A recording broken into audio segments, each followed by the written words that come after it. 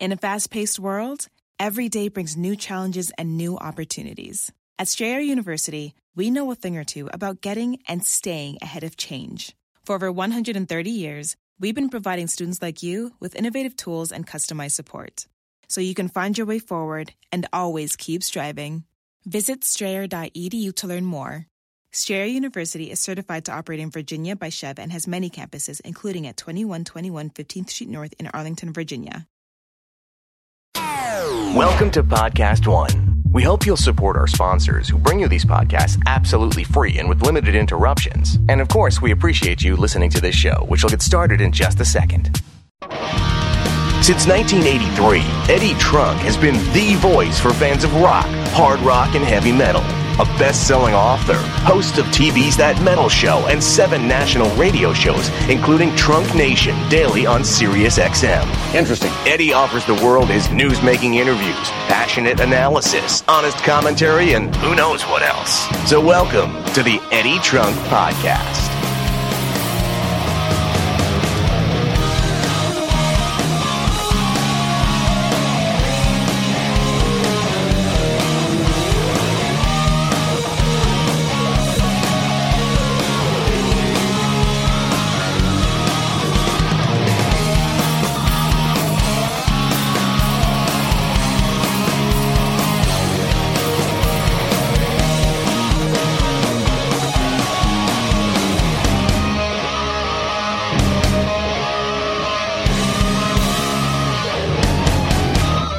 Eddie Trunk here. Welcome, everybody. Time for another edition of the Eddie Trunk Podcast, which is new every Thursday via podcast1.com and iTunes. Thank you guys for listening, downloading, streaming, however you connect. Appreciate you doing so. It's always great to hear from people literally all over the world that listen to this podcast each and every week. And I appreciate your support. We always like to bring you some great interviews. As I always say, the interviews you hear are courtesy of my radio show, which you can hear every day on Sirius XM channel 106, which is Volume. That's the name of the channel. Show is called Trunk Nation. It's live 2 to 4 p.m. Eastern time. It replays every night, 9 to 11 p.m. Eastern. And you can also get complete shows on the Sirius XM app. So be sure to check it out. Become a subscriber if you aren't one already. If you are a subscriber and you don't get channel 106, well, by all means, upgrade for a couple bucks a month. And get Volume and a bunch of other great shows as well, and hear me yapping every day with some of your favorite rock artists, taking your calls, commentary, and a whole lot more. Appreciate you being on board on the Sirius XM side, and also being able to bring you some of the cherry-picked best of interviews from that show, just really scratching the surface what you get here on the podcast versus what you get on a daily basis over on Sirius XM. So this week, one I fast-tracked a little bit because it was such a big news-making interview. I thought it would be something we should really get on the air for you guys here on the podcast as soon as possible. And that is Sammy Hagar. We're going to get to Sammy as my guest in just a couple seconds here. Do want to remind you, though, that I have my own Amazon storefront. So by all means, when you go to Amazon.com, start on my page, which is Amazon.com/shop/Eddie Trunk. When you go there, you will be able to see some items that I handpicked to include in my store. Have a look, see if there's anything you like, and move on and do any of your other Amazon shopping from that page. It's important that you start with and bookmark that page, though, as your entryway into Amazon. Appreciate you doing that. Again, Amazon.com/shop/Eddie Trunk is where to begin your Amazon shopping. A lot of stuff going on as usual. A lot of things to update you guys on. So here we go. This weekend, I'm in Houston, Texas on Saturday in actually Berkshire, Texas. Or am I saying? Yeah, Berkshire, I don't know. I don't know how to pronounce it, but it's about 40 minutes from what they tell me outside of Houston. I'll be there on Saturday night if you're listening to this on the day of post, which is Thursday. I will be there on Saturday hosting a show called Parfest, which is a bunch of local bands. I understand this festival has gone for like 3 years. Small festival, a bunch of local bands, and then headlined by Don Dokken playing solo acoustic. And I will be there meeting and greeting and saying hello to everybody and hosting a little bit. So if you're in that area of the country, hope to see you on Saturday. Then from there, I fly over to Los Angeles. I will be in L.A. doing my Volume show from L.A. Monday, Tuesday, Wednesday of next week. Also, very exciting news, and I'm sure you guys heard about this by now. Stone Temple Pilots are about to announce their new singer. They're going to be playing a special show at the Troubadour, their first ever with him, on Tuesday. And I'm going to be out there doing a radio special and covering all of it, doing the first interview with STP with the new singer, and also being at the show at the Troubadour on Tuesday. So big stuff. I've been really lucky to be involved with some stuff with Stone Temple Pilots recently, including the reissue of the Core record, and spent a lot of time with the guys, and it's always good to see them, and I appreciate being a part of this as well. So that's happening the early part of next week as I'm in Southern California. Then I come back. Of course, we're getting ready to hit Thanksgiving. And then from there, I get ready to head to Tulsa, back to Tulsa, home away from home these days. And I'll be in Tulsa rolling in there for December 1st, the IDL Ballroom, and Lita Ford and Jack Russell's Great White, which I'll be hosting. Then from there, I'm going over to Los Angeles again from Tulsa. Just been announced that I will be the host of the Frontiers Holiday Party. Frontiers Records, an Italian record label that releases a ton of 80s artist music. They're doing a holiday event at the Canyon Club in Agora Hills on December 2nd, and the lineup includes, or is, LA Guns, Warrant, Jack Russell's Great White, and also the River Dogs, which is a Vivian Campbell band. So that's going to be a lot of fun. Looking forward to being there to host that again on December 2nd and spending a little time in Southern California. And then from there, I go back to Tulsa, to the Hard Rock, which is definitely my home base there. Great place in Tulsa. And do my radio show for a few days from the Hard Rock in Tulsa. My guests there will include Alter Bridge, and maybe we'll grab Lita Ford since she's playing around the time I'm there. And also will include author Kurt Gooch and some others.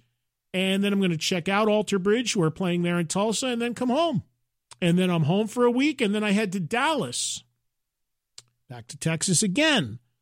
And I will be hosting the Metal Holiday Concert, which is happening at the Bomb Factory in Dallas on December 16th.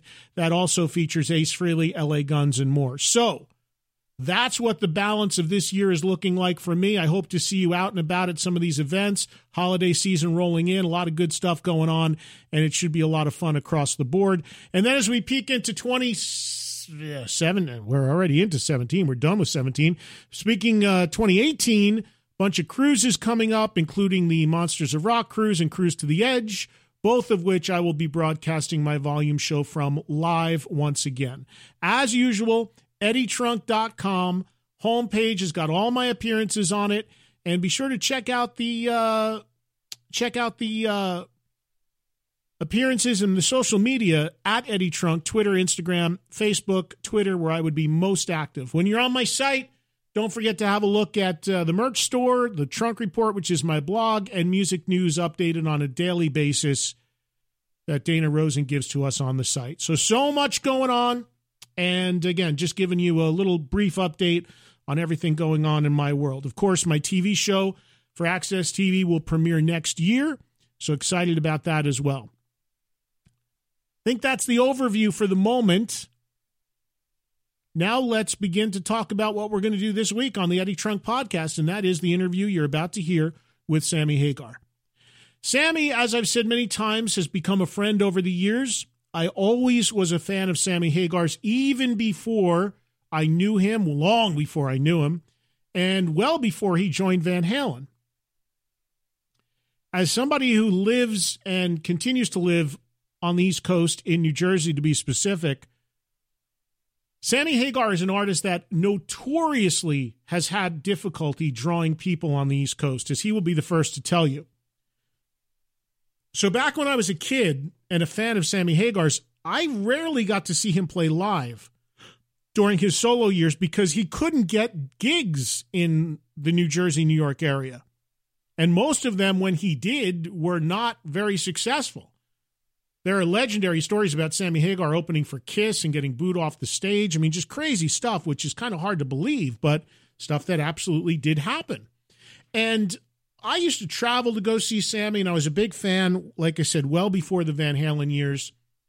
And then got to know him over the years, had him on that metal show a bunch of times, and he's really one of my favorite people to interview. He wears his emotions and his heart on his sleeve. He's very honest. He's very transparent about everything. And he's just a good guy. He's just a fun guy to hang out, and what you see is what you get with him. I always related to him on that level before I even knew him. And then when I got to know him, it was really cool because I was like, wow, the guy I actually thought he would be if I knew him really is that guy. And there is always going to be people that, are going to say stuff and have their issues with Sammy or don't like his position on Van Halen or what he does or doesn't want to see happen and all this stuff. But to me, I've said this so many times, Van Halen to me is two different bands with Sammy or Dave. Both great, but both different bands. I've never, ever understood and never, ever been in this school of thought where you have to choose a side. There are people in Van Halen land that they feel like you have to choose a side. You have to either be a Sam guy or Dave guy. You can't like both bands. It's ludicrous. It's ludicrous. And I've always liked both versions of the band. So Sammy is somebody that's been on my shows a lot because he's out there and talking and he's engaged and he's personable and he does interviews. I'd love to have some of the other guys from Van Halen on this show and get different opinions and voices, but they don't do interviews. They don't talk. They're practically invisible. And as I said, Sammy's quite the opposite, and he lays it out and tells it how it is. He recently celebrated his 70th birthday. For a brief time, there was a chance I was going to be able to go to that and actually even maybe broadcast from it, but that kind of fell apart. But Sammy had a great time there at his birthday, as you're about to hear, and it was shot for an upcoming movie, which is hitting theaters for one day on December 5th. And the interview you're about to hear, towards the end, I asked Sammy about turning 70, which it's ridiculous to think the guy is 70 years old because he doesn't look or act 70 in any way. But I asked him about that. And then towards the very end of the interview, I will ask him about Van Halen and if anybody from Van Halen reached out to him around his birthday. And the answer he gives in this interview made news all over the world because it was honest and Sammy was saying exactly what was in his heart. Some people criticize him for that. How and why you would, I have no idea.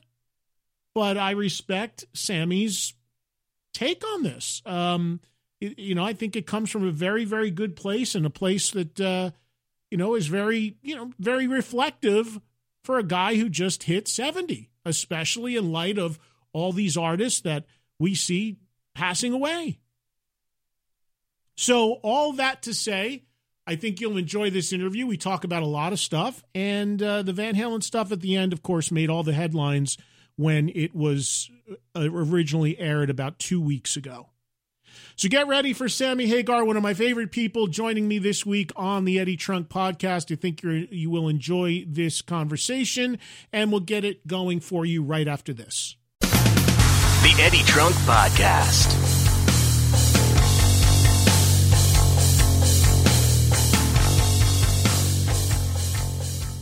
TrueCar. You know it, you love it. In order to feel comfortable when you're getting a fair price, you need pricing context, information that empowers you to feel confident. And with TrueCar, you'll see what other people in your local market paid for the car you want. From there, you can connect with a local TrueCar certified dealer and enjoy a more confident car buying experience. Using TrueCar, you can easily find the car you want. TrueCar will show you what other people in your area paid for the car you want, and now you know what a fair price is. So you can feel confident. There's that confidence thing, right? Once you register, you'll see real pricing on actual inventory. This is competitive pricing offered to you only by a TrueCar certified dealer for an actual vehicle on their lot. It's pricing you'll see before going to a dealership so you can feel confident when you show up. With TrueCar, you can connect with a local certified dealer of your choosing so you can enjoy a quick, easy buying experience. TrueCar customers, well, they are more likely to enjoy a faster buying process when they connect with TrueCar certified dealers. And TrueCar users, they will save an average of over $3,000 off MSRP. So when you're ready to buy, visit TrueCar to enjoy a more confident car buying experience. Some features are not available in all states. Now on Podcast One Sports, it's a family affair on Attack Each Day, the Harbaugh's podcast. We're going to attack this day with an enthusiasm unknown to mankind. Hear incredible stories on Sound of Success, the Dick Enberg podcast. Oh, my. And guess who's talking America's favorite basketball team? Hey, it's Jay Moore, and it is time for America's Lakers podcast. Listen on Apple Podcasts, the new Podcast One app, and where else, Jay? PodcastOne.com. This is the Eddie Trunk Podcast.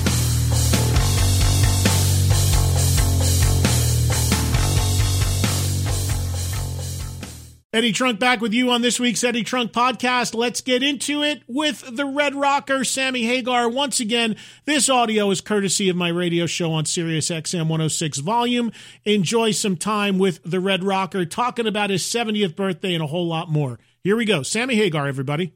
I texted him a happy birthday on his birthday, but now for the first time verbally, I can wish you a happy 70th, Sammy. Hope you had a great day. How are you, brother? I'm great, Eddie. I don't feel 70. Yeah, that's a weird one. It's like I can't even tell you. Everybody's saying, "Wow, wow." I'm going, "Yeah, wow." It's just really, really weird. Like I've never ever thought about any age, right? Even when I turned 50, everybody's, "Oh." But now I'm thinking, this is a real milestone. 70, to me, when I was a kid growing up, my grandpa, when he was 70, he was done. You know what I mean? Yeah. You're looking at, so I hope no one's looking at me as being done because I'm going to 100. So when I'm 100, that's what my next celebration is going to be for 100. And then I hope to be the oldest living rock star on the planet someday. How about that? Well, you bring up an interesting thing because I think age and the perception of age has certainly changed some, especially in the rock world, because when you see Mick Jagger and the Stones still out there so good, you see some of these guys, and now you're in that category of still being so good and so active at this age. I've always said, Sammy, as a fan, I don't care how old an artist is, as long as they're still able to be good, as long as they can still be close to what they always have been, and they're not up there making a joke of themselves. And, you're far from that. I mean, you clearly feel good and still sing good, right? Yeah, no, I feel the same way as you. I never, ever looked at Keith, who probably looks the worst for his age of anyone, right? I love the way he looks. So to me, I'm going, it is so cool. I don't care how burnt he looks and how, drugged out he's been in his days, and all that. But I love him to death because he gives it up. He's the real deal. He is a real rock and roll star, And I don't think of myself like that, anything like Keith, but he is definitely one of my heroes. And because to me, 20 years ago, he looked like he was 70, right? Which is, like I said, it's a cool look. It's like, come on, this guy don't give up. You know what, man? He's like up there saying, I'm playing rock and roll. You got a problem with this? So, yeah. But guys like the Stones, guys like yourself, Alice Cooper, there's guys out there that are in Steven Tyler that really have, and let's be honest, there's a lot of guys that honestly should hang it up and should stop because they've stayed too long at the party. We're not going to start mentioning names now, are we? No, we'll be nice. It's Halloween. Yeah, but I don't want, we can't sling no mud right now. We're way too happy for that, right? Right. No, so I'm not going to do that. But when I'm talking about the positive side of it, and you fall in that sort of the ledger. Do you feel like, as far as vocally and performance-wise, you're still active, you got the circle, you're out there playing all the time. Do you feel pretty much the same, or are there things that you can't do like you used to do when you were younger? Well, as far as musically, there's nothing that I can't do. I can sing every song I've ever written in my life, and sometimes I move the key down a little bit, which is kind of like my new discovery was everyone tunes down a half step, and when I've been tuning down a half step since Van Halen. It's just something you go out live. Even though you can hit the notes, after about 40 shows in, you start getting your voice starts tightening up and getting beat up, and it's not as easy to sing. So you tune down a little bit. So I tuned down. I'm telling everybody I got a really good trick. I tuned down a whole step, because when you tune down a half step and you have perfect pitch, when you go to hit an A note, which is an A440, which is what everything's based off of, you're a half step off. And a half step is like Chinese music, man. It's like, that like Indian music. So it's harder to sing on key at a half step down. You tune a whole step down, you're still an A440. You just change the key of the song. I don't know if that makes sense to anyone, but it's my new secret of all time. I can sing night after night now. I can sing more nights in a row. I can sing the high notes just like piece of cake, man, and something like, When It's Love, I can't tell you, but it'll last forever. It's like, that's a high note, brother. And when I can bang that sucker out like it's nothing. And it's. What about Dreams? Could you still do Dreams? Yeah, but we do Dreams acoustically now, because to me, it's so much better. Dreams is when I hear the original Van Halen version, it's so intense and almost like wears me out. It's like just listening to it, I'm going, oh, man, it's exhausting, because it's so intense.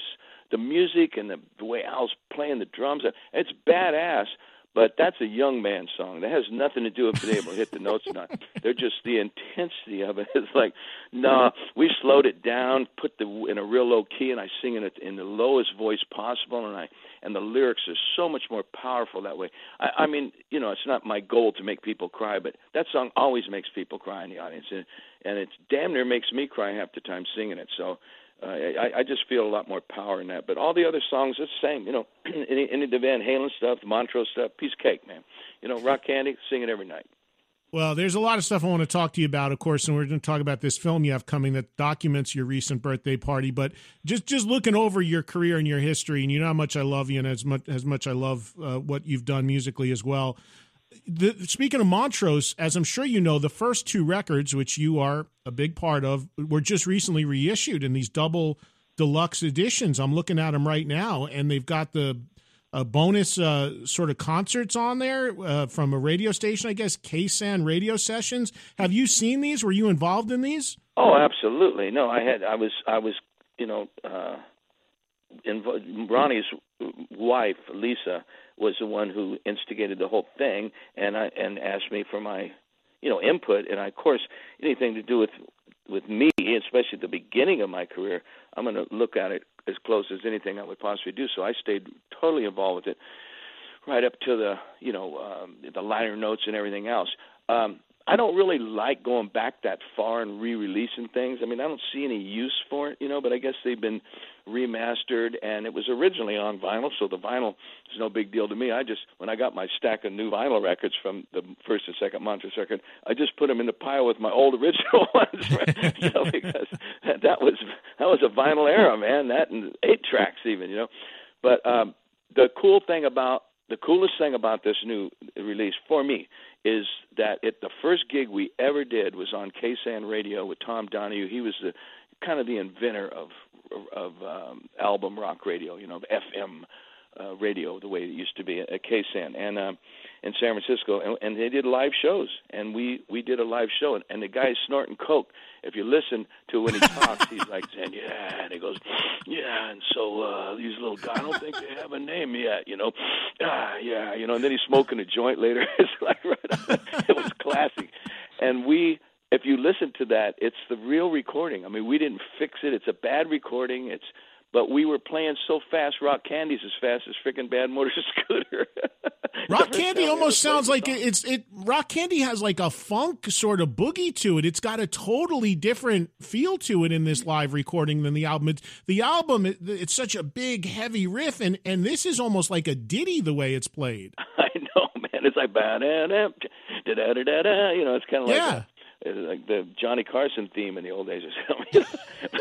But yeah, I think is the coolest thing about that whole release, though, is that it has that, because that show, I don't even know what happened to that. I don't know how they dug it up, and it had to be on reel to reel or something, and so it's probably horrible quality and took a lot of pro tooling and things to get it up to sound decent. But it's just so raw. You're hearing the beginning of Sammy Hagar. I mean, that's the beginning. the first thing I ever did on radio. That's the first thing I ever did that was like close to being in a real rock band ready to go on tour. That was Montrose, and that was our first performance, man. It was a trip. When and I that's hear it, I freak out. I hear my voice. It sounds like I'm on helium, man. Singing Dreams would be no problem back then, right? Yeah, and I was so serious. That's what's making anyone laugh. I don't think I smiled until about the third year on the road. I finally decided to smile on stage. You know, we were always so serious. We were tough guys, you know. And anyway, it's funny. I could be singing about cat food, and it sounds like I'm, you know, dying. It's like. Well, the reason why I bring it up too is because you just mentioned that was the beginning of Sammy Hagar, and the film you have coming is going to document you at 70 years old. So a lot of years and a lot of bands and a lot of music and records have gone by since Montrose and where we are at now. And, you know, I wonder when I listen to this, because I just got these reissues and I just spent time listening to it. You know, I wonder, like, you know, putting yourself as that kid back then, playing live on the radio for the first time, making your first record. Was there any side of you at all that envisioned your career lasting like it did? Did you feel that Montrose for you at least was going to be short-lived, and did you have a plan in your mind already that what you were going to do when it fell apart for you? Absolutely not. You know, so many people think I'm such a smart businessman that I'm always thinking ahead and all that. No, I am like an insect. I just put my nose to the ground and I just keep moving. And if I get too hot, I go over where it's colder. If I get too cold, I move over where it's warmer. And that's the way I go through life, and that's the way I go through my career. I don't plan on leaving bands. What am I going to do next? And I mean, I do now because I don't care anymore, you know. And it's like now it's like, hey, I'll do anything I want. You know, there's no restrictions on me. I'm not trying to make it anymore. All those kind of things. So now I'm a little more methodical, and I'll say, hey, I think I'll do this. I think I'll call up Joe Satriani and put Chickenfoot back together. You know, those kind of things. But those days, I thought Montrose was going to be my lifetime band. I thought by the time I was 40, I would be rich and famous and retired. And I thought it would just, I never saw a solo career. I never saw who I am today. I never saw the tequila coming. I never saw any of this. You know, I never saw the philanthropy that I'm doing now. It's so crazy. The only thing that I saw was, I used to think, even in Montrose, that I was going to write a book. I thought I was going to write a book. I had this science fiction movie idea about, you know, the return of Christ coming from outer space, you know, and I had this whole big space theme that, you know, Space Station Number 5 and Silver Light, some of those early songs, Someone Out There, was all about that. And I was really trying to write a concept book someday and that I wanted to turn into a movie. I had that vision. So I wrote my biography. It was nothing to do with sci-fi, even though it's damn near fiction. It's so out there. I'm laughing now because that's funny. You could call my biography fiction. That's funny to me. Okay. Well, but my birthday bash, listen, let's get right to it here. I'm telling you, that's one thing I never thought was going to turn into anything. I used to go down to Cabo for my birthday and play at the cantina because it was losing money. And so I'd go down there and I'd say, well, I'll go down there and I'll play, you know. And I was always there for my birthday because I discovered Cabo in 77, I think it was, on my birthday. I went to Cabo for my birthday, 77, 78, and I discovered it, fell in love with it, and kept going down like an annual birthday thing, you know, before I had the cantina. But once I had the cantina, I was still going down there. So I said, well, I'll go down there and play. The place needs money. So I'd play for, you know, every night for a week. And there'd be 200 people in there maybe or something, you know, on a good night. And it just turned into this thing where, like, this year, there was probably 1,000 people outside the cantina that couldn't get in every night. And inside, we must have squeezed 1,000 in there. I don't know how, man, there was no room. It's like you couldn't even sell booze because you couldn't get to the bar and back. You know what I mean? The waiters couldn't make it through the crowd. It was like a sardine can in there. But it was so awesome. The fans have turned it into their own thing. Like, I was sick as a dog the first 2 nights. I couldn't sing. I mean, it was horrible. I got intravenous doctor at my house. I'm laying on my back, giving me black bagging to me, you know, with every kind of breathing apparatus and everything, because I couldn't. My voice was shot, completely gone. I had a bad throat infection, and it didn't matter. I got up on stage. It's like they were acting like I was singing like, you know, the best ever sing of my life. They just pulled the mic up. The fans just sang everything. Thank God by my birthday and the night after, the 13th and the 14th, I was well, and we did 2 great shows, and we filmed, and that's what's going to be in the theaters on December 5th. But it just made me realize that the fans have turned the birthday bash into something that I never dreamed of. I mean, geez, man, I never imagined that. I don't know what I would have done if I'd imagined that. I thought, well, I'll just move to Cabo and keep doing that until it happens, because it's some kind of an event that there's nothing else like it. I'm telling you, nothing in my whole life, my whole career, the most intense, hardest core, you know, 800-900 people in the world are at the birthday bash inside that building. To get inside that building, you got to go through something that jump through hoops and know how to do tricky things to get those tickets, you know, because we had 100,000 people line up for 2,000 tickets this year. And it's, you know, when I say line up on the internet for the lottery. And right. So the ones that get in are the special fans. And there ain't I could play the most obscure song on the planet, hold the mic up, and they'd know every word. It's really, it's just very special. I don't know. You know, you bring up, and the fans are such a huge part of your story, because I had friends that were at that very first time, the first night where you had a problem singing, and they had sent me some video and stuff, and I said, well, what was the vibe like, you know, because here's everybody in the lotteries and trying to get in there, and then they get in there, and then you come out, and you I guess Michael did a lot of the singing. I can't even scream. I can't whisper. I'm like shot. And but they were all cool with it. Everybody, what did he say? Everybody, well, that was just it, Sammy. Everybody, I thought it was still a blast. We had fun. Michael sang a bunch of stuff. Everybody sang. Everybody had a good time. It was like, you know, it wasn't like, oh my God, you know, I flew to Mexico and the goddamn guy didn't even sing. It was like, no, man, we had a great time. It was great. Sammy handled it great. We had fun. It was a cool thing. Everybody enjoyed it. Anywhere except the birthday bash, I would have canceled. I mean, I said, look, I can't sing. I mean, I ain't going out there and act like this, but it's like the pressure on me, because everyone had come down there for that and, you know, spent their life savings, you know, to make it down for the birthday bash when you're the Trek, the Mecca. And if I wouldn't have shown up on that stage, I think I'd have killed myself, man. I got way too much, you know, love from my fans to just blow them off. But it was a tough one. I was stressing. You can ask any my friends around me. I was stressing. I had a doctor full time at my house, just, you know, doing everything you can possibly do, breathing through stuff, man, you know, steroids. And, man, actually, after the whole thing was over, when I was well, I felt worse when I was sick. Well, you know what? I'm sitting here laughing a second because they're talking about you celebrating 70 and still feeling so great. But behind the scenes, you're all wired up. You got full-time medical attention. Maybe you are 70, Sammy. I don't know. You know, did you see my latest Instagram where I'm the most interesting man in the world? I put all this gray in my hair. I was at Adam Levine's Halloween party. He has a big Halloween party every year. So Saturday night, Kari and I went, and she wore a 1950s Coca-Cola girl, red I saw it. With Coca-Cola all over it, and she carrying a bottle of my Sammy's Beach Bar rum. So she was a rum and Coke. You got it? And I was Mr. Dos Equis, the most interesting Sam in the world. And I put gray in my hair and in my beard. And when I look at that picture, I'm going, now that's probably what I'm really supposed to look like. I pulled it off, though. I'm telling you. I pulled it off. The most interesting Sam in the world. That's amazing. It was great, man.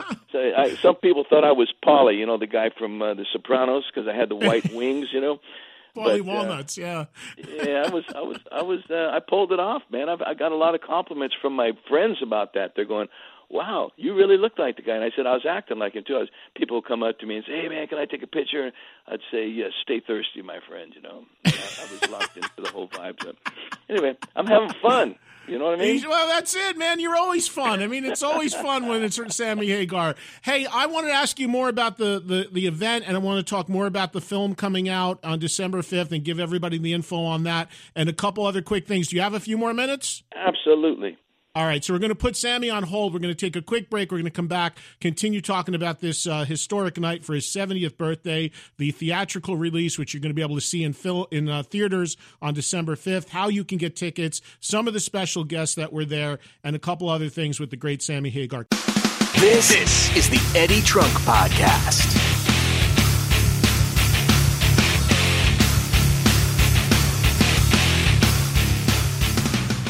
Hey, I got to tell you guys about Bombfell.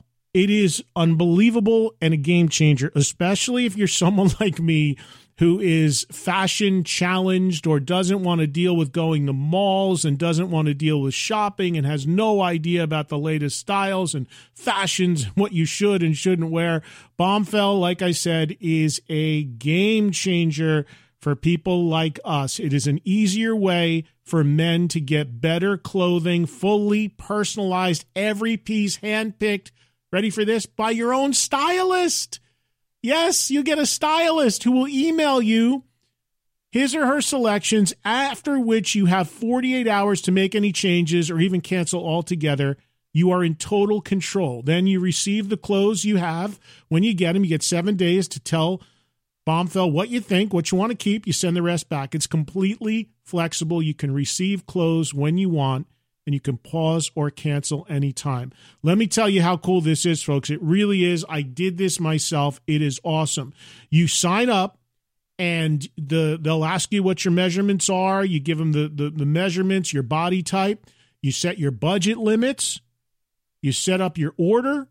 You get a preview email where your stylist will put together some clothing picks, and then you get a preview email. You can cancel or change anything, and then after 48 hours, everything ships out. You get your clothes. You have 7 days to try them on before you're even charged, and then you pay for what you keep. You return the rest, and shipping is, of course, free both ways.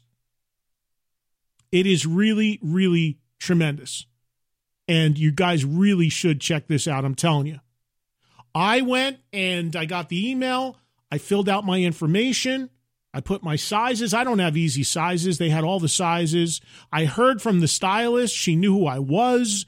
She was just like, hey, let me help you out. Here's what I'd suggest. A shirt, a jacket.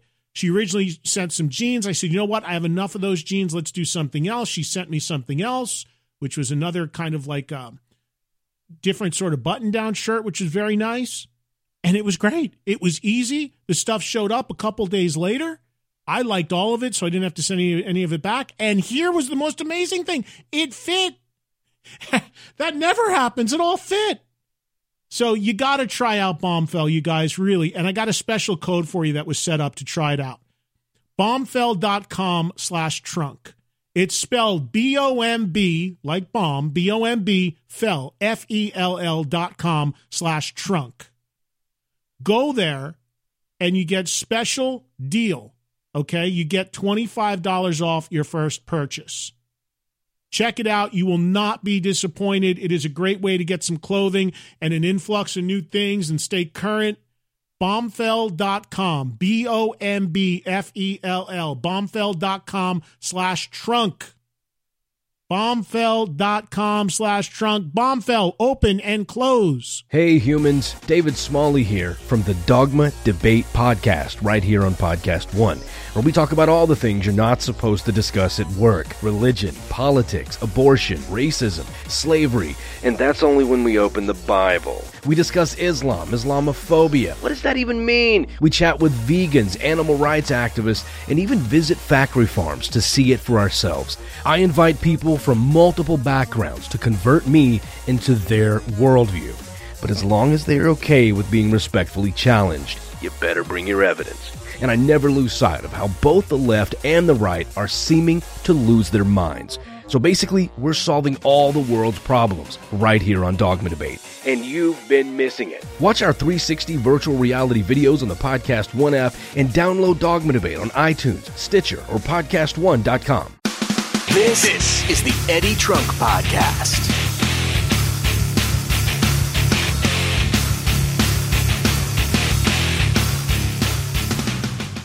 Sammy is telling us about what went down in Cabo for his 70th birthday just recently, actually, just a couple weeks ago. Go to fathomevents.com. That's FATHOM events.com. Find out a theater near you and be able to purchase tickets for this one-night-only theatrical screening of this film.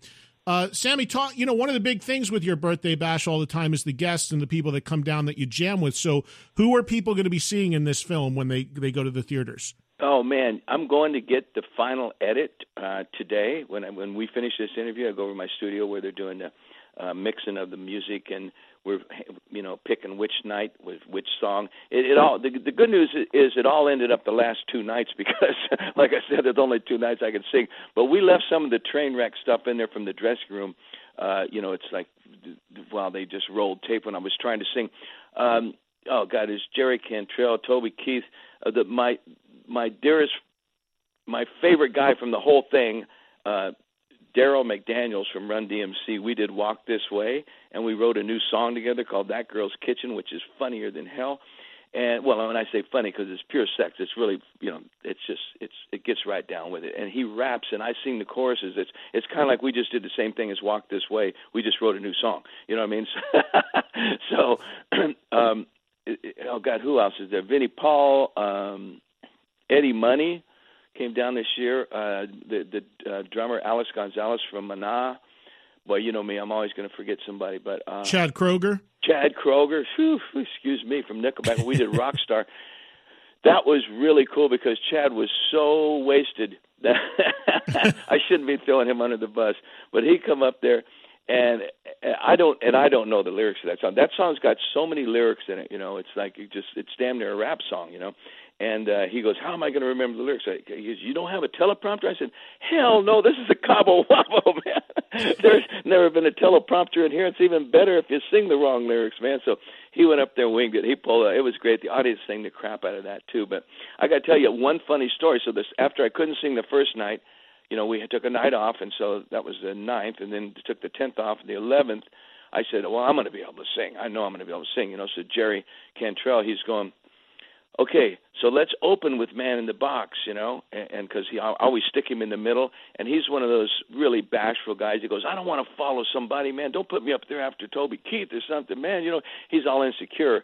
So he goes, can I open? So I'm going, yeah, So I'm going, I'll sing Man in the Box first song right here. Let's hopefully I can sing. And in the dressing room, it's not as much, for some reason, when you're sick, sometimes you get on stage and you can sing, So I'm saying, because of the energy of the crowd and everything. So I'm saying, I'm going to pull it off. I'll pull it off. Sure, let's do it. We come out there with, with that chorus in Man in the Box. Yeah, my eyes, And I fucking couldn't sing, man.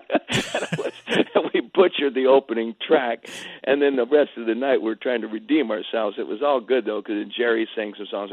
But Bob Weir is the other guy I was forgetting about the thing. The other highlight for me was Bob Weir.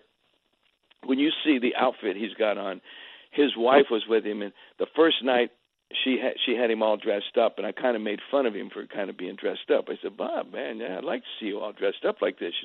He's my neighbor, pretty casual guy. I see him around town, pretty damn casual, and I mean way casual, right? So the next night he came with his normal regalia. And it looks like he was something you would sleep in, like a pair of boxer shorts, kind of, and a ripped up old tank top that wasn't even, I don't know, man. And like these sandals, he looks so rough. And he walks out on stage and he starts playing a song none of us knew. It was like, what? I go, well, we're in the Grateful Dead now. This is the way we're going to do it. He's playing this old Willie Dixon song, an old blues tune called Wang Dang Doodle.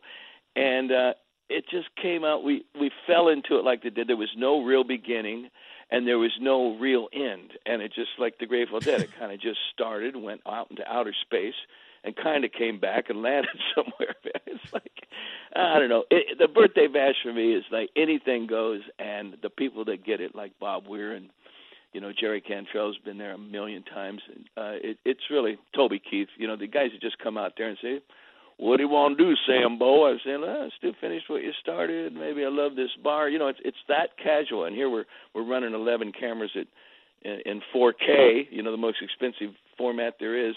And we're up there doing things like that. It's great. I'm so glad we captured it. It's really really something. I think that all those people that have been trying to get down there all the years, they finally can see it. You know, it's real.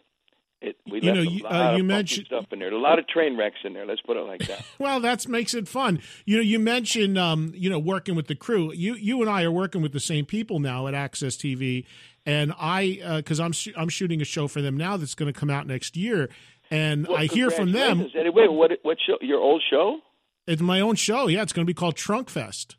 Oh, man, right on, man. You know how many people ask me all the time to get you? They say, hey, man, you know those guys, man. You know Mark Cuban. Why don't you get Eddie to do that metal show on that channel? I'm going, okay, I'll try. So I guess it's done. Right on. Well, it's not that metal show. Mark doesn't want to do that metal show, but it is going to be a show called Trunk Fest, and it's me covering music festivals. And I shot 4 episodes already, and I got to do a few more before the show's going to debut and start airing. But I'm working with the same guys, with Evan and Stormer and all those guys, so I'm getting them sometimes on my shoots right after they're done with you, and they're just like, oh, man, we just came from Cabo. We're beat to shit, you know? And I was like, oh, man, Sam is wearing out the crew. They're the greatest guys in the world. I'm going to tell you a secret about how they work with me. They're the most. You and I, we both done with crews, with the film crews. They want to do like 9 hours of crap just to get 30 seconds of content, right? And most crews, they work you to death. These guys, they're smart, man. They know me now. And after about our 3rd or 4th rock and roll road trip, they go, no, that's it. He got it. You know, somebody say, well, you want to get a safety? So, you want to get one more? He's going, no, he nailed it. You know, they know when I nailed it because they got to know me. And you're going to love working with these guys. If you haven't already noticed that, they know when you're on and when you're not. They don't want to get you 300 takes to figure out which one's the good one. They're awesome, man. Sammy, I could not agree with you more, because I've been there in my years in TV, do it 15 times for no reason. It is so refreshing to do that. It's just like, here's what we need, go do it once. Yeah, we're done, we're good. I mean, that's the way to do it. It's awesome. But I mentioned, because of course, it fresh. People can see the difference, the energy and the enthusiasm. Because after about the 10th take, you're going, oh, boy, now I'm just going to read the damn thing. You know what I mean? Yeah. And I mean, I'm watching your show on Access, Rock and Roll Road Trip. I saw your episode. I watch it all the time, and I saw the episode you did with Toby Keith at his, compound or whatever he has, which is amazing. I don't know what you would call that, right? How did you get to know him so well? How did you first meet him? Where did you become tight with him? Before he really made it, he was just ready to come out with that song, What About Me, or Let's Talk About Me, or whatever it was, his first kind of big crossover hit. And he was ready to come out with that record, and he was in Vegas, and some friend of mine knew him because they booked him for a show. And we both had nights off together, and the guy asked him if I want to have dinner with Toby, and we watched a fight. We watched a boxing match between I forget, Bernard Hopkins and a long time ago. Anyway, so when Hopkins was still light heavyweight champ. So when we watched the fight, I won $30,000. We're sitting there eating steaks, man, watching the fight on the big screen. I had bet $10,000. It was 3-1. I bet on Hopkins, and I won $30,000. So Toby says, "Damn, So we went over, and I got the $30,000 in cash. And I said, "Let's go, Toby." I told the guy from the casino, I said, "Hey, rent us a big party van. We're going out." And we went out, and we went to bars and just jumped up on stage and sang Skinner tunes and stuff like that, and we just became buddies. I mean, the guy, Toby, is the most for real guy I think I know in the business. If you say to Toby, "Hey, Toby, I need your help," he'll say, "You got it, brother. What time you want me there?" And I don't care where it is, when it is. If he says, "I'm in," you don't have to get no contract. You don't have to talk to his manager. You don't have to do none of that crap. The guy will show, and he will be there. He came. He had a show the next night after the 11th when he came down for my birthday bash. He flew all the way down there, played golf all day, came and sang with me that night, and left the next morning. I mean, because he just wanted to be there for my birthday, for my 70th. It's like, "Hey, Sambo, I wouldn't miss it for anything." He goes, "Hell, you don't." What did he say? "You don't look 70 or something." But he put it some kind of way like I look older. You look 80. Something. He's a funny guy, but he's really a cool, great human being. He's for real. What you see is what you get with Toby. And I wouldn't want to be on the other side of in a bar, the other side of the fence against him. You know what I mean? He's a big boy, and he rolls with some other big boys. Man, they walk into your dressing room, you just start going, "Yes, sir." Man, move out of the way and let this guy sit down. You know, he's a big guy.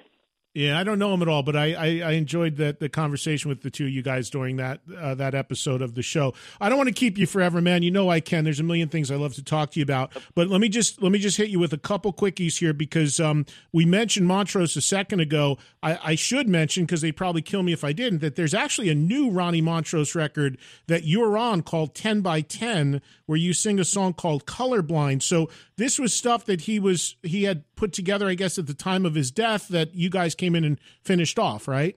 Yeah, is what it was about 5 years before his death, 4 years before his death, he started working on this record where he was trying to do a duet record, kind of like what Carlos Santana did. And so he asked me, and I think he had Paul Stanley. He had a bunch of people online at the time, but Ronnie wasn't. He's not a very social guy. I mean, he was obviously a loner, and so it was hard for him to get to people because he didn't have a record company guy out there, like Joe Smith or somebody like that calling people up. He was doing it all himself, so he never got it done. And he got mine done. First thing he asked me to do it, sure. He sent me the music. I wrote the lyrics and sang Colorblind, which I think is, when I heard it the other day, somebody played it, and I was going, wow, that's really good. It's better than I remember, because it's got to be 5 years old, that when we did it, maybe longer. And so I did it, and then it just went in the can. And the only thing that, Ronnie was such a hard-headed guy that I said, well, why don't you use Bill and Denny on this song, for God's sakes? He's got a drummer and a bass player. I even forget who they are. Maybe it's Ricky Phillips, because he finished the record. I think he might have been playing. And Eric Singer, yeah. There you go. So, and I said, so why wouldn't you use Bill and Denny? They're still alive. And he said, I don't want to do that. I'm going, damn, what a hard-headed knucklehead. You know what I mean? He could have the original Montrose on this record, right. Like what I did on March into Mars. I had Warmth of the Womb, and I used Ronnie, Bill, and Denny. I'm going, hey, we're still alive. Let's, see if we can kindle one more fire. But the song came out great, and Ricky Phillips, man, he did a great job getting people to play on it. The crazy thing is Colorblind, it doesn't even have Ronnie's guitar solo. He was playing rhythm, had a bass and a drummer. I did the vocals, and then he never finished it, so Steve Lukather played a guitar solo on there that when I heard it gave me goosebumps all over my body because I thought it was Ronnie. He really played a Ronnie-style solo, and I don't know. I haven't really sat down and listened to the whole record, but I got to say that song is pretty damn good. I might have to throw it in my set, Yeah, 10 by 10 is the name of the record. That's out right now, Ronnie Montrose record, and a bunch of special guests, including Sammy on one track. One other thing, on I got to ask you this because... of course you do. I got it, because who was it? It was, you mentioned the special guests that were at your party, and of course it goes without saying that the Circle, Jason Bonham and Vic, and of course Michael Anthony, that was your boys were all there. When your birthday and you turn 70 rolls around, any text, any call, anything from the Van Halen brothers saying happy birthday? Well, no, there wasn't. And you know what, Eddie, you being the most freaking Rain Man, brilliant guy in this business of history of people and knowing what they do and what they have and what they haven't done, I got to say, people say, what's going on with Van Halen? Okay, absolutely nothing. I have no idea. I haven't heard from the guys. And to me, they made a real strong statement by not wishing me a happy birthday for my 70th. It's like, especially amongst the fact that so many people have died. I mean, we just, a week before that, Tom Petty died. Tom Petty's birthday was the next Thursday after mine. And, he was still a young man as far as I'm concerned. And with all them people dying, if somebody turns 70, that's a monumental thing. It's like you would think if they ever wanted to be friends, it would be so easy. Or even if they didn't want to be friends, it's just something that would be the right thing to do. And the other clincher to me was when Michael Anthony's grandson, his brand new baby dies, and even Dave sent I'm sorry to Mike. And he sent money, too. He sent money because I had Michael on my radio show to promote that walk, and Michael said Dave made a huge donation to that walk. There you go. So, and, Dave's not the friendliest guy in the world, but at least he had the class to do that. I don't know what's wrong with those two brothers, man. For them not to do anything for that, and then again on my birthday, I didn't expect it, but I kind of thought, I don't know. I really didn't think about it, but people keep bringing it up. Oh, you must have heard from brother. Did Eddie wish you? No. And so it's all that says to me is that it's over, man. That those guys do not want to be friends. And if they don't want to be friends, then we certainly ain't going to do a reunion, because I would just do a reunion for some money or something. I would love to do it for the fans. I really would. But other than that, nah, I'm over it, man. If they don't want to be friends, we got to be friends before we can do any kind of business together. So I don't know. To me, it's kind of put the nails in the coffin. It's kind of that's done. Put foreclosure on that. You remember when I reached out because I was going through my bad year about everyone dying, and I was just going, my God, I don't want to take any chances in life. I don't want to take any enemies to my grave. And I started reaching out to 3 or 4 people in my life, and Ed now were one of them. And they're mad about something. I don't know what I ever did, but anyway, all good. I'm not upset about it. It's kind of like, that's a good thing, man. They finally just proved to me that it's really over, and now I can say, okay, forget it, on with it. I love the Circle. The Circle's, I can play any Van Halen song I want in the Circle, and we play the crap out of it. So I'm good. Yeah. Well, listen, I bring it up because obviously it's a big part of your story, and it's kind of disappointing like you said, as a human being, as a fan, just to, even if it led to nothing, to know that there was enough of like you said, we're losing too many people to at least say, hey, man, 70, that's a big one. Have a great day. That's it. Would have been nice. But what can you do? Now you got plenty of other great stuff to fall back on and have happening. And you've got your plate more than full. You got the booze going with Adam Levine. You got the TV show going. Why the hell do you want to still work this hard at 70 years old? That's what I'm trying to figure out, man. I'm 53. I want to dial shit back. Sammy, what are you doing, man? I made the decision, about 4 or 5 years ago. My wife could tell you, Kari would tell you. I was going through some times. I'm going, I don't know what I want to do, man. I think I'm just going to quit. I'm just going to retire. And I kind of took some time off, and right away I came up with a new idea, which was the Mesquila, with this new thing. And I'm going, I'm an idea guy, and I'm a roll up your sleeves and a hard working son of a gun. I've worked so hard my whole life. I've worked. And it ain't hard to me. But, if you look at what I've done, all the different projects and stuff, that, it takes work to do that. And I just decided, I just told Kari, I just woke up one morning and said, you know what, fuck it. I'm going to be one of those guys. I'm going to work my whole life, okay? I in what capacity, I don't know. I'll sing as long as I can sing. I'll be happy to jump up on stage and sing. If I can't sing anymore, I'm not going to do that. But it doesn't mean I'm not going to work. You know what I mean? I'm going to start new projects. I'll open more restaurants. I'll do more philanthropy. I don't know. I'll do whatever I wanted to do. You know what I mean? That's it. I'll do what I want to do, and that is called retirement. So your retirement is continuing to work and doing whatever the hell you want to do. There you go. That's retirement to me. You know what I mean? There's something to be said for that, as long as if you don't have to answer to anybody, because that's the biggest thing. If you don't have to answer to anybody, you don't have a boss, you don't have to deal with the bullshit that comes with working, then it's fun to work because it's your passion. It's all the other peripheral shit. If you can cut that out, you're good. Yeah, the only person I have to answer to is my wife, and she's my boss. And, I know Carrie. I don't think she could be that tough, could she? No, I hold a pretty damn good argument when I say, look, this is what I do, right? You married this guy, right? This is what I do. I work, I wake up in the morning, and I think, now what am I going to do today? It's got to be constructive. I don't play golf, you know what I mean? Yeah, I hear you. Well, listen, man, I could talk to you forever, but I'll let you go. I want to remind everybody to check out Sammy Hagar's Red Till I'm Dead 70th birthday bash, one night only in theaters, December 5th.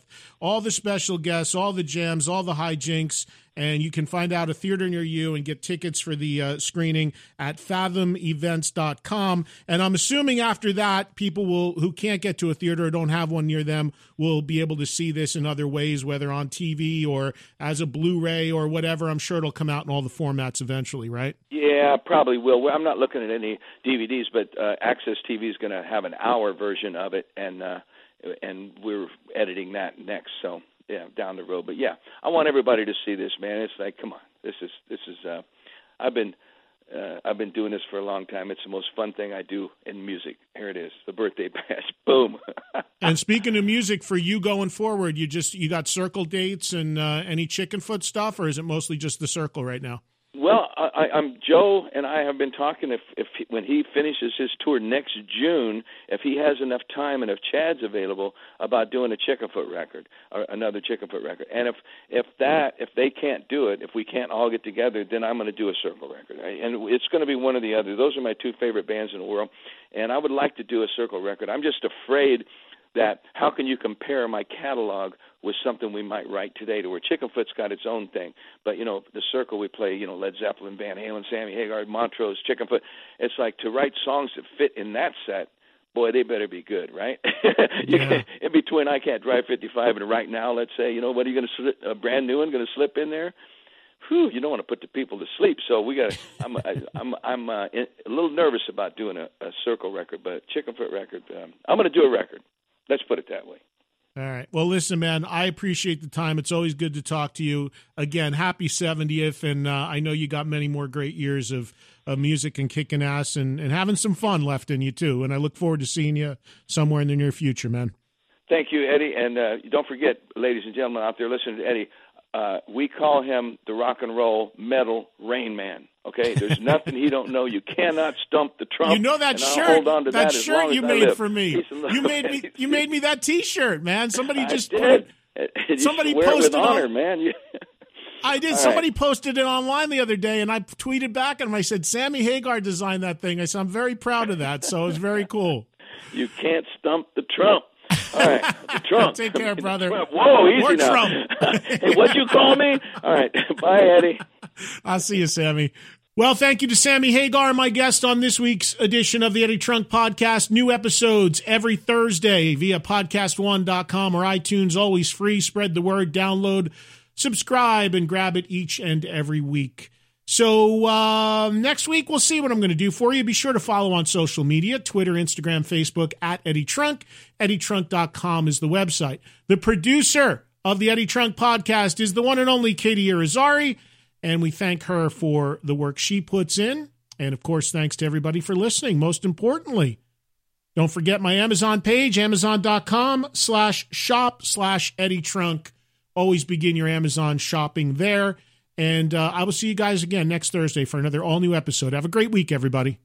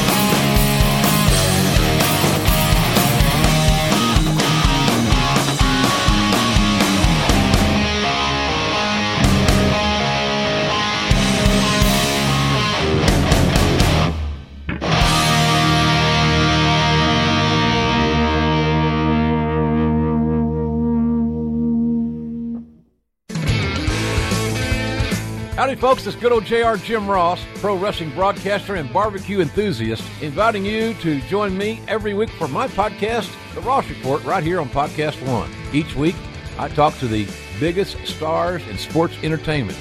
We talk about the news of the day, MMA, wrestling, football, and much more.